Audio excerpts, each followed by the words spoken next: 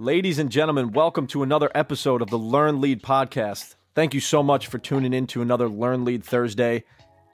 We're trying to keep the intros condensed here so that we get right into the interviews, and stay tuned for an outro where we'll be talking and recapping kind of the interview and what's going on in our lives as well. So with that being said, I got two words for you.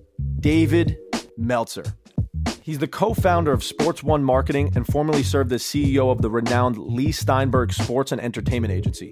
His life's mission is to empower over 1 billion people to be happy. Billion with a B. And he teaches us just how to do that in this episode. Landon, what you got for us? Guys, just lock in for the next 30 minutes because he goes on a roll. Bring your pen and paper. You're going to enjoy this one.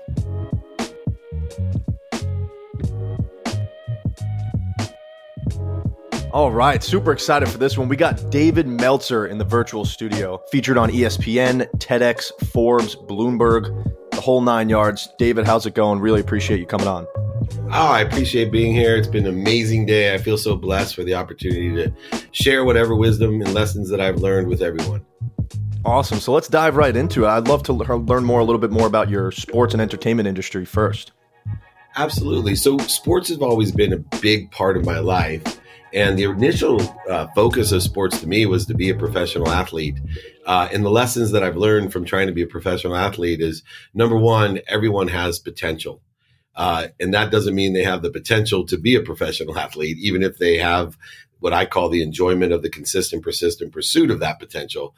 And that's what professional football was to me. In fact, I always tell people that's the closest I've come to reaching my potential, was to be an average Division III college football player. And when Christian Okoye ran me over my freshman year, I realized my mom was right: doctor, lawyer, or failure. And I, really love sports though. And I thought for sure that sports would be in my profession. As a doctor, I'd be a sports doctor, but I found out they had to be in hospitals too. So I hate hospitals. So then I thought, well, I'll be a lawyer, maybe an agent, but my main goal was to make money. So I went and became an oil and gas litigator, but actually took a higher paying job selling legal research online. And even though people, don't understand, the reason I ended up running the most notable sports agency in the world is from the very start as a young executive. I was a millionaire 9 months out of law school, selling legal research online. Every chance I could get to incorporate sports into my business, I took. So when I had to hire speakers, they were sports stars. When I had hospitality events, they were at sporting events, or they were sporting events in itself, bocce ball tournaments or whatever. Sports was always integrated. And so although I was more a customer of the sports business, I was learning the sports business. I was developing skills.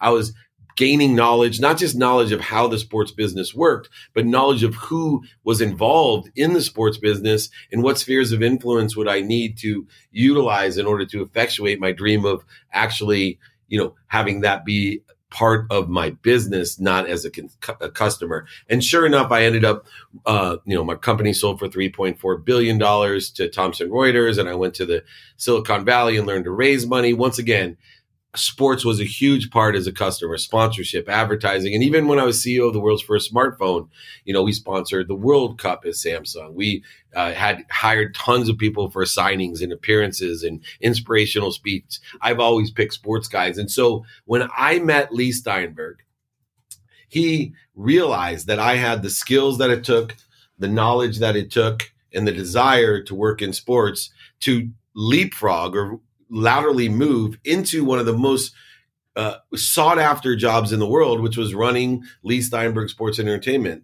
And that's where I continue to use this methodology in sports to meet Warren Moon, the Hall of Fame quarterback, who was a partner as he went into the Hall of Fame with Leigh Steinberg, and became close associate and friend of mine, where we built a marketing and media company together over the last 11 years called Sports One Marketing. And even beyond that, I've actually took what I learned from being in sports so long and how I built brands for celebrities, athletes, and entertainers in sports. How I built brands for big companies and small companies and new products and old products, and how I built brands for charities within sports to make a lot of money, help a lot of people, and have a lot of fun. In the last 3.5 years, I used all of those skills, knowledge, and my desire to build my own brand just to empower a billion people, over a billion people to be happy. So my whole life, that idea of capability and sports as a backdrop, not as a profession, is the lesson that I've learned. And I try to teach other people as they give me the whole, I want to work in sports. That doesn't mean anything to me. What is your skills, knowledge, and desire? And how can we utilize sports as a backdrop to integrate those skills, knowledge, and desires to make money, help people, and have fun? What was a day-to-day operations look like as the CEO of this sports agency? So when I was with Leigh Steinberg, it was mostly managing two different things. One, the sports agents who were recruiting, maintaining, growing the sports agentry business with baseball, football, coaches, whatever that was. Then the second part was in the business development side, which eventually evolved into the idea of Sports One marketing, where what Leigh called special projects. And so those projects were social change projects that would make money to help people and have fun, which really became my major focus. One of the difficulties of running a sports agency is that you have to manage a lot of people and a lot of egos. And a lot of those people and egos don't have situational knowledge or experience, which make them difficult people and egos to deal with. On the special project sides, on the other chance, you're helping create social change by working with companies, corporations, and executives. And it was not only more profitable, but it had a lot bigger impact. And for me, it was a lot more fun because it still utilized all the relationships, capital, and the backdrop of sports that I love, from going to the Super Bowl, the Pro Bowl, the Masters, Kentucky Derby, the Breeders' Cup, the ESPYs, Emmys, Oscars, Grammys, all the things that I loved about sports, I could integrate into the special project side of the agency. But I never really liked the actual practice of representation of athletes, celebrities, and entertainers. So reverting back to the ego topic, what are some ways that you yourself were able to let go of your own ego? Well, that's a continual life practice of my own. And the awareness happened about 14 years ago while I was running Leigh Steinberg Sports and Entertainment, from my father, my best friend, my wife, my mom, trying to raise my awareness that I was in my own way, that I was lost, that I had a terrible need to be right. I had a terrible need to be offended. I had a terrible need to be separate, inferior, superior, angry, anxious, frustrated, worried, resentful, guilty. All of these different needs of the ego, not only did I have, but I was surrounding myself with people, and those people had those same ideas. So it was exasperated. It became compounding in interest, the same way positive effect has on you, the negative was having on me. And it resulted into a lot of interference, corrosion between me and the great source of light, love, and lessons that I have today. And I'm continually practicing to enjoy the consistent, persistent pursuit of that potential, that truth in my life. Yeah, well said. I think that's a big topic to talk with a lot of these big time entrepreneurs that I hear constantly. It's how can I find a way to let go of my ego to make sure that no one's trying to manipulate each other? And I think that's a great point that you brought up. Now I want to segue a little bit into, I consider myself a little bit uncultured on the movie side of things. I know the movie Jerry Maguire was an inspiration from the sports agency. Do you mind explaining what that movie was about and the role that you played in creating that? Yeah, so my role is over exaggerated by many. So I love to deal in the truth. Cameron Crowe created Jerry Maguire. He followed Leigh Steinberg, the guy who founded Leigh Steinberg Sports and Entertainment. I was the CEO of that firm. They had already come out with the movie as I came in. So they, as a PR and marketing tool, I've been the CEO of the firm that they created the movie about, and Leigh Steinberg. So I love it because I just did one of those two truths and a lie. And the two truths and a lie, I said, they made the movie Jerry Maguire about me. I was CEO of Samsung's first phone division, first smartphone, and I was born in the same hospital as LeBron James and Steph Curry. And everybody always guesses that I wasn't the CEO of the world's first smartphone for Samsung. And lo and behold, the lie is they made Jerry Maguire about me. I appreciate you shedding light on that as well. So now fast forward a little bit, you're building businesses, you're the CEO of a bunch of companies. Now you're expanding your entrepreneurial impact. So now where does this mission come from of trying to empower over 1 billion people to be happy, and how do you intend to achieve that? That's a great question. So what I started realizing through my career, the ups and the downs, I was a multimillionaire in my 20s, lost it all in my 30s, gained it back. And I gained it back by shifting the paradigm of giving. Instead of giving to receive, I shifted the paradigm to be radically humble, to receive so I could give, to allow things to come through me with appreciation, gratitude, and adding my values to it and giving it away. To move from a world of not enough of everything, into a world of just enough for me, where I was buying things I didn't need to impress people I didn't like, into this abundant world that I've lived in the last 14 years, an abundant world of happiness, where there's more than enough of everything for everyone. And so I started thinking, well, how could I help people be happy? And what if I could create a collective consciousness of over 1 billion people that were happy? Happiness is an incredible thing. People that are happy aren't sick. People that are happy aren't angry. People that are happy, they give more. People that are happy receive more. People that are happy don't attack other people. They don't have judgments or conditions placed on. Happiness is the greatest disease of all time. In fact, happiness is the most viral disease too. I can share happiness just by simply people witnessing happiness. It also strengthens us mentally, physically, spiritually, and emotionally. It actually strengthens our immune system. So happiness actually protects us against other viruses. And I thought, okay, so how am I going to do this? Over 1 billion people is a lot of people. And then I remember Steve Jobs teaching me as in my 20s, David, you got to connect the dots backwards. And so I started thinking about this big, audacious, outrageous idea of how one little humble person could change the world, create an unconscious competency, a collective consciousness of happiness, so that everybody saw the light, the love, and the lessons in everyone. And everybody saw that pain was just an indicator that we have a lesson to learn. Mental, physical, spiritual, emotional pain was just an indicator, a turn signal that you got a better way to go, a better position to get to a better place. How could I do this? And I thought to myself, you know what? I can impact 1,000 people like Landon and Antonio. I can impact those guys so much that they can impact another 1,000 people to impact another 1,000 people. Because 1,000 times 1,000 is 1,000,000, and 1,000,000 times 1,000 is 1,000,000,000. And me, humble, average human, by focusing clearly, balancing it with my intention, I could impact 1,000 people in my lifetime. I knew it to be true. And by doing so, I could change the world.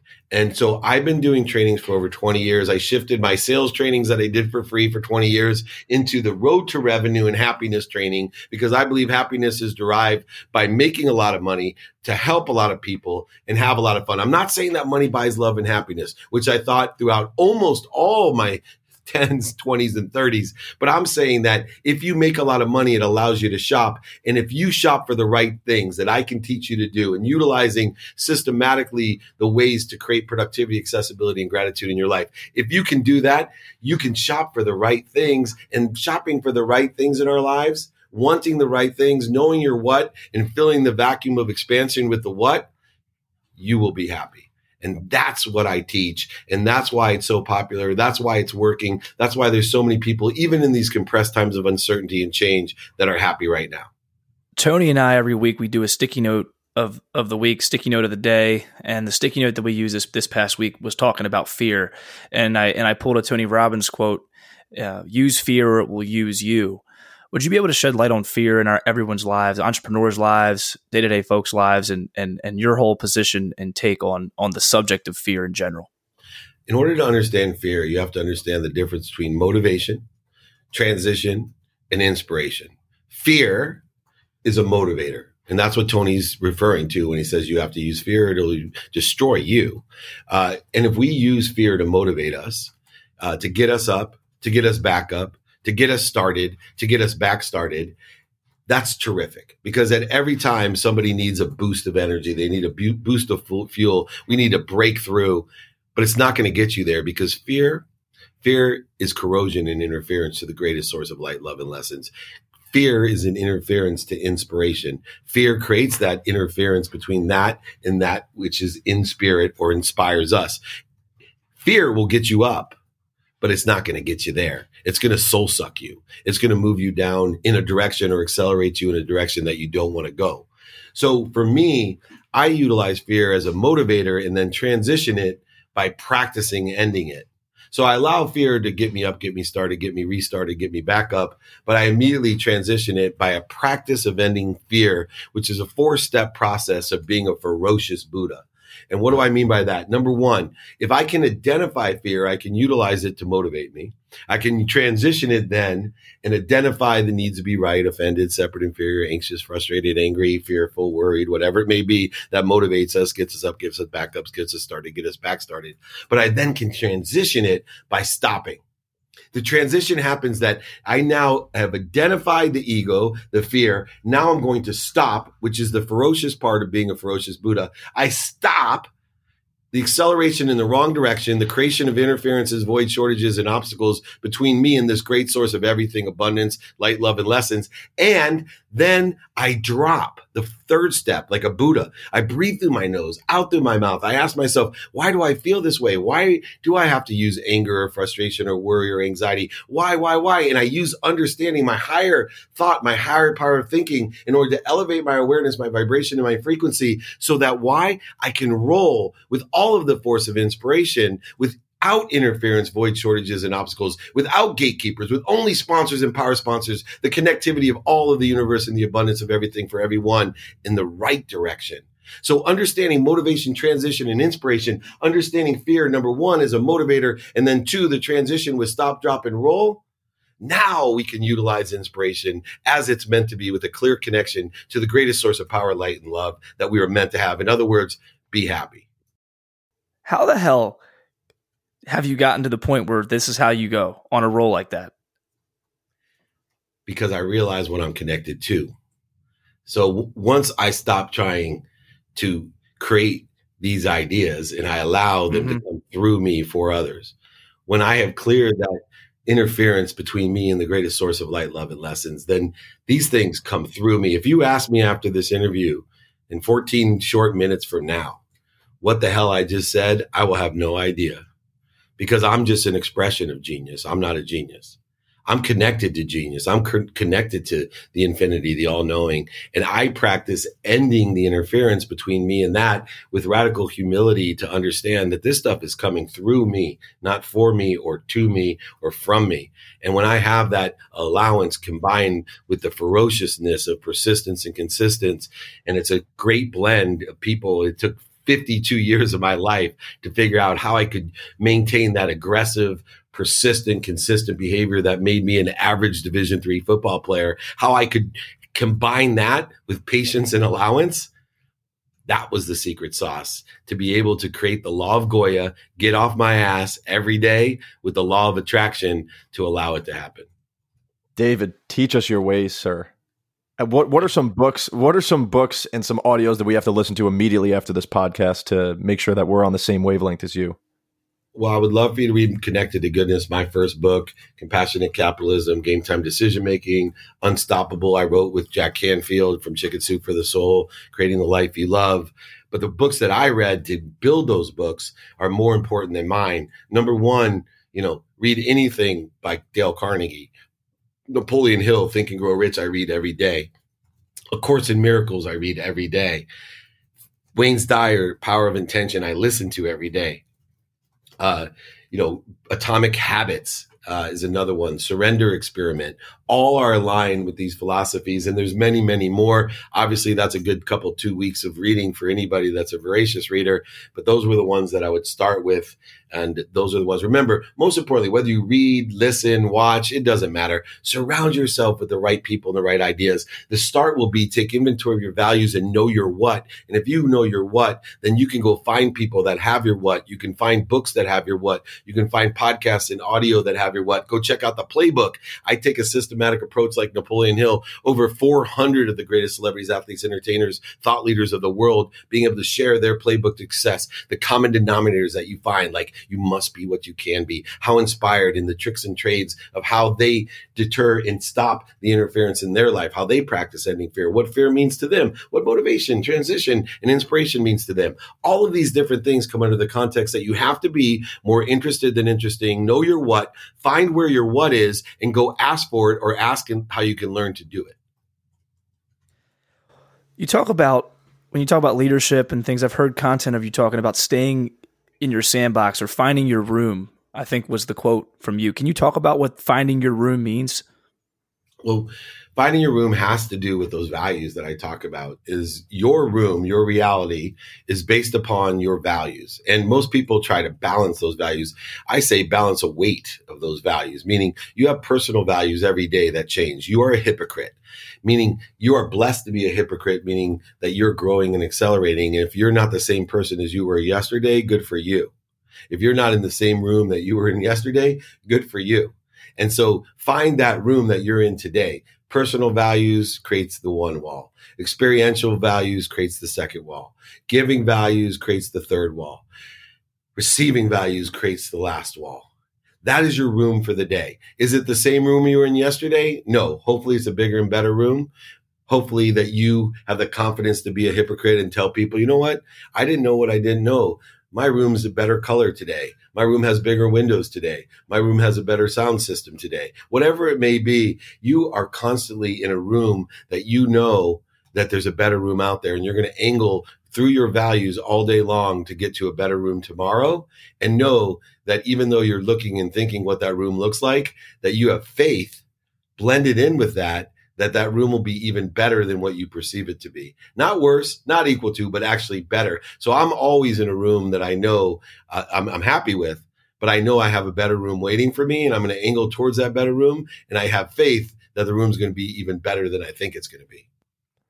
Now, you're obviously this insanely high energy guy that just has this mission of providing value nonstop and keeping their energy up. But obviously, you're also a human, and there are times where you probably don't feel 100% as well. What keeps David Meltzer going in those times? What internal and external motivation do you lean on when you're not feeling great? I lean on what I'm connected to, right? This is where people, they make the mistake. If biochemically I don't feel 100%, I lean on what I'm connected to, not just the great source of power, right? That I have more power in my pinky, enough power in my pinky to light up all of Manhattan. I know that. So I go ahead and see if I'm not feeling 100%, I know my baseline. I know my frequency. If I'm not at my highest frequency, I then go explore what's interfering with my frequency, but not only what I'm connected to, but what's connected through me to others. And that allows me to not only clear the connection to the source, but it clears the distribution connection as well, in case I'm creating interference, voids, and shortages in distribution that's causing a backflow or a clog in my system. Because the greater we flow, the greater we expand. The greater we expand, the bigger the vacuum. The better we know what we want, the better we fill that vacuum with what we want, which means that our future is going to be more of what we want than what we don't want. If we allow that vacuum to be created and that hole is not filled with what we want, it's filled with what other people want or what we don't want, we are setting ourselves to move to a room that's not as nice as the one we're in, even though we think, say, do, and believe all the right things. What is a typical day in the life for David Meltzer during Monday through Friday? And then what does a typical day in the life look like for you on the weekends? It's the same all 7 days. So I have two routines. The first is a set routine that nothing changes, meaning I'm sleeping in my bed. That routine runs like this. I wake up at 4 a.m. I meditate for 20 minutes. I get ready for 10 minutes. I then exercise for 1 hour. I then come home and spend the next hour doing research. That means studying my calendar, executing on the formula, the mathematical formula of luck, attention plus intention equals coincidence. And then from that, I go to an hour of dead time, just family. Then I execute on the student of the calendar for the rest of the day till 4:45, where then I do coaching calls. And then I go ahead and turn off for an hour and a half with my family. Then I do another hour of research. Then I have a wind down routine that makes sure that I am asleep by 11 o'clock, which guarantees I'll be up at 4 a.m. exactly the next day. The second routine is much more important. It's an adaptable routine. It understands that I am not a computer, that I may sound like an over obsessive, compulsive, ridiculous moron when it comes to time, but I'm not, because I live in the Meltzer kaleidoscope of a lens of productivity, of how much value I can provide others, a lens of accessibility, of how accessible am I to others and how am I accessing what I want, and most importantly, a lens of gratitude. So I'm always finding the light, the love, and the lessons in everything that I do.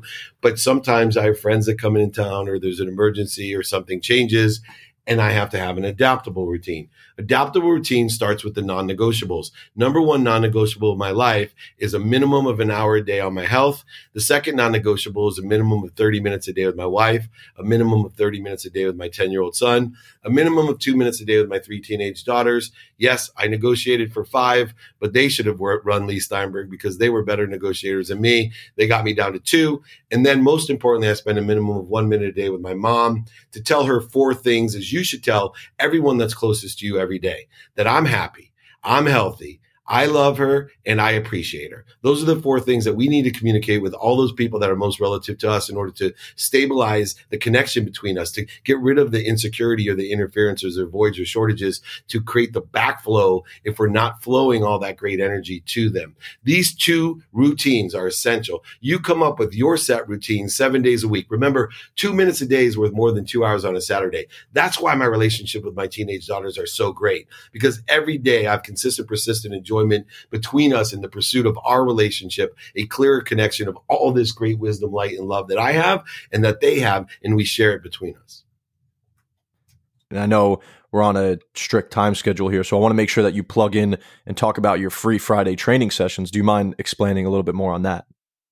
Yeah. So 20 years ago, I started training people in sales. That was my superpower, how to stimulate interest, transition interest, share vision, and manage and develop that vision so your life would thrive. 14 years ago, when I shifted the paradigm of value and came up with my mission of empowering over 1 billion people to be happy, I started to train people on a road to revenue of happiness, meaning how do you make a lot of money to help a lot of people and be happy, enjoy your life? And that's actually the motto of all my businesses. And through that, I started doing trainings for my company and then the community. And so every Friday for the last 14 years, I've been serving lunch in my office to hundreds of people. And when COVID hit, people were very concerned that they weren't going to get their free training. So I utilized Zoom, and lo and behold, thousands of people showed up. Thousands of people that had been employees, interns, community members showed up. Thousands. And now it has grown and grown and grown, and I do it all for free. I don't give free lunch anymore; it's hard virtually. But I'm open to a lunch sponsor if somebody wants to give people gift cards. That's fine.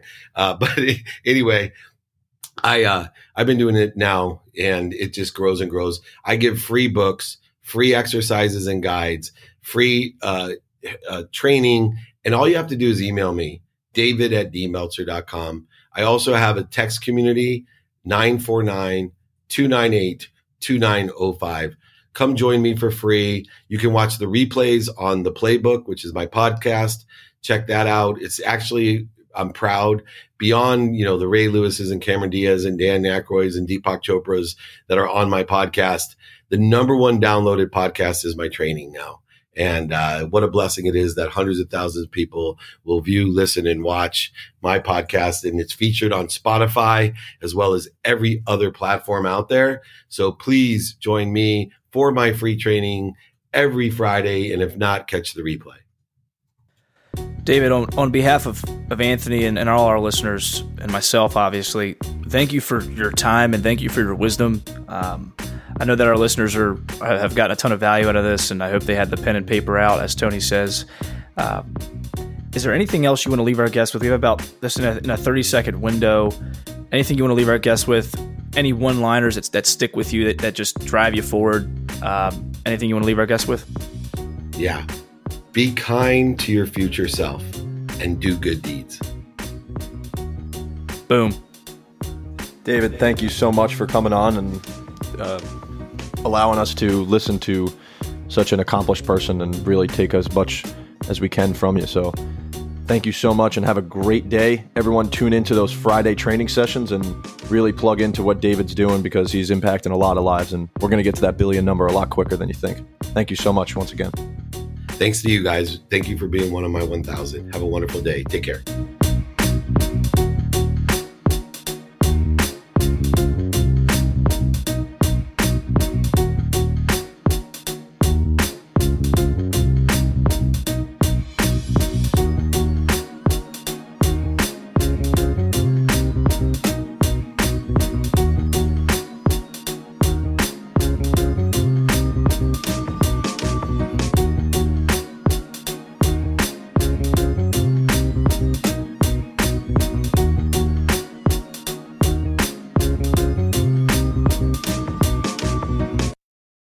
that's something else. That whole time, that entire interview was like, I was just jaw dropped. It was insane. Just nonstop nugget after nugget. It was unreal. Yeah, man, I tell you, we got some quotes written down. I'll give a couple from a couple takeaways that we wrote down. Receive to give. Happiness is the greatest disease. Fear will get you up, but it won't get you there. I'll let you finish the last three that we have here. Being a ferocious Buddha. I like that one. I think I wrote that one down. Your reality is based on your values, and then you are a hypocrite. I like it all. He is unreal. You are a hypocrite. I love it. It's just, I'm so glad I took the leap of faith to DM him on Instagram. Honestly, that was the way. If you guys are really trying to grow something, DM people on Instagram. Right now, they're all running their own Instagram accounts, and they're willing to give back. Guys like David loves doing these things because they want to give back to people and see them be in their shoes one day. And just so excited that we were able to connect with him. Yeah, we're going to have some of his information in the description as well. And absolutely. And don't forget to tune into his free Friday training sessions, which the link will be in the bio. Let's transition to what's going on in our lives. What you don't stop watching. You don't stop watching Entourage, man. Tell you what, dude, I can't. I've watched since I went down to visit you. I started at season 2 when I visited you. I'm now on season 7, episode 5, halfway through it, and don't ask why I know that, but it's been keeping me up, and it's definitely been impacting my life and my sleep.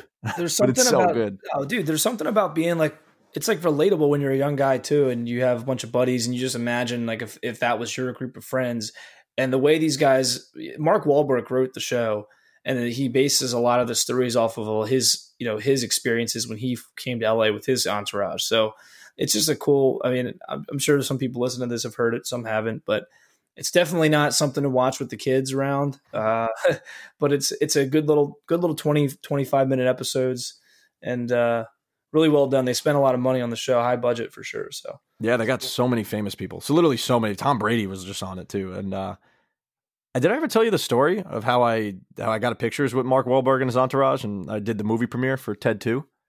No, what? Yeah, it was awesome, man. My good friend's dad does the sound for all the Universal Studios premieres, and so I did the sound. I helped him set up the equipment and stuff, and so I got to run the premiere. I handed the microphone to Seth MacFarlane to do the introduction to everything. We got to watch the movie, and then we're just drinking at the after party, meeting Mark Wahlberg, Liam Neeson, Seth MacFarlane, all these people. It was so fun, man. It was sick. So what did you do? Like, what was like? How did you get in that? Like a buddy of yours dad just hooked you up with a spot? Did you ask or what? Yeah, no, he needed people to help set up the equipment, and so we were there from like 5 a.m. setting up equipment. But then we're partying all day. Not partying, but like we're able to experience the red carpet. Then we go to the after party, and then we just have to take down at the end. Sometimes we didn't even have to. There was one time we worked Kevin Hart's premiere for The Secret Life of Pets. Got to meet him. I worked the premiere for Pop Star and Never Start Popping. That was a funny ass movie with Andy Samberg. And I told him, I was like, "Yo, that's my boy. It was my favorite movie." He's like, "It was all right." Like, what? You just broke my heart, Andy. You broke my heart. Didn't want to stay in the showbiz, Tony? No. One day, maybe. We'll see. Never know. Let's talk about High Life Sports Podcast, man. We were on there for a solid 45 minutes. Yeah, that was fun. That was a good time. It was if you guys want to see a unique perspective of some things that we don't talk about on this podcast, and Landon's hot take on Cam Newton doing absolutely nothing this year. That was awesome. That was super funny. But that was a really good podcast. We shot the shit. And it was fun. I enjoyed it a lot. It wasn't like exactly what you said. It's not how we usually do things, but it was cool to go into a different world, different setting, be able to be ourselves in a different light. Everyone has some type of, I try to be very authentic in like how I am in general, but I'd say I'm definitely a little bit more tight to the chest on here, a little bit more, try to be a little more professional, but on there we were kind of able to be more of ourselves with our buddies kind of thing. So that was cool. Yeah, definitely. Check it out. High Life Sports Podcast with Nikki C and Elm. Great guys. Sticky note of the day. Landon, what you got for us? If it's Tony Robbins, we're not doing it anymore. Logan Sneed, one of our soon-to-be guests on here. We had a show with him about a week ago, and he says, "He who chases two rabbits never catches one. One thing at a time." One of my mentors tells me that all the time. Really got to hone in on mastering one thing first. And it's a funny feeling when you start to look back on it. What do you got for us? Okay, so this is in a book that I'm reading called The Lost Commandments. So apparently that there's 20 commandments instead of the original 10. The first one says, "Thou shalt share thyself with others by expressing your authentic emotions and thoughts." It's all about honesty and transparency being the driving force in our lives. And we have to be as open as possible so that people could be open with us and that we could actually be helped. If we're not fully authentic and open, people can't help us. We're doing everyone a disservice. I like what it says here. Too often we assume that our loved ones know how we feel about them, but vocalizing our emotions makes all the difference in the world.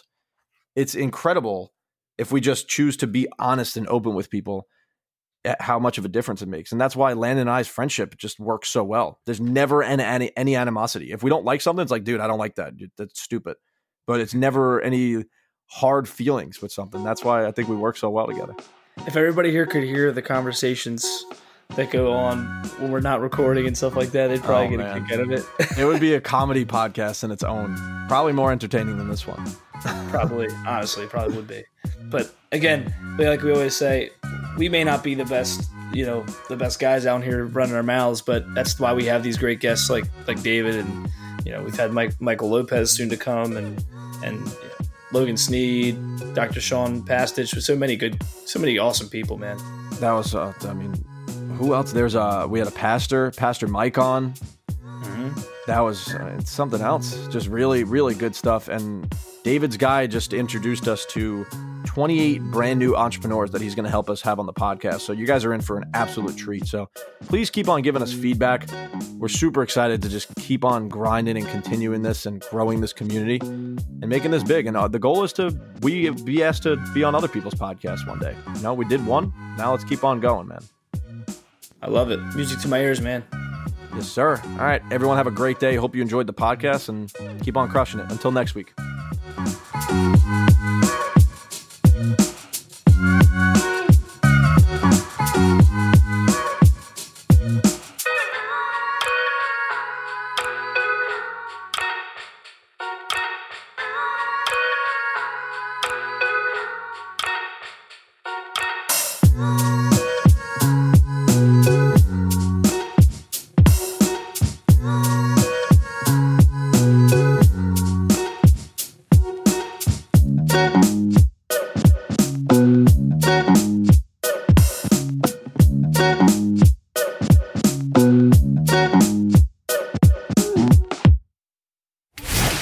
Thanks for tuning in to the Learn Lead podcast, where you get to own your life. Stay tuned for our future guest coming soon. Make sure to like and subscribe.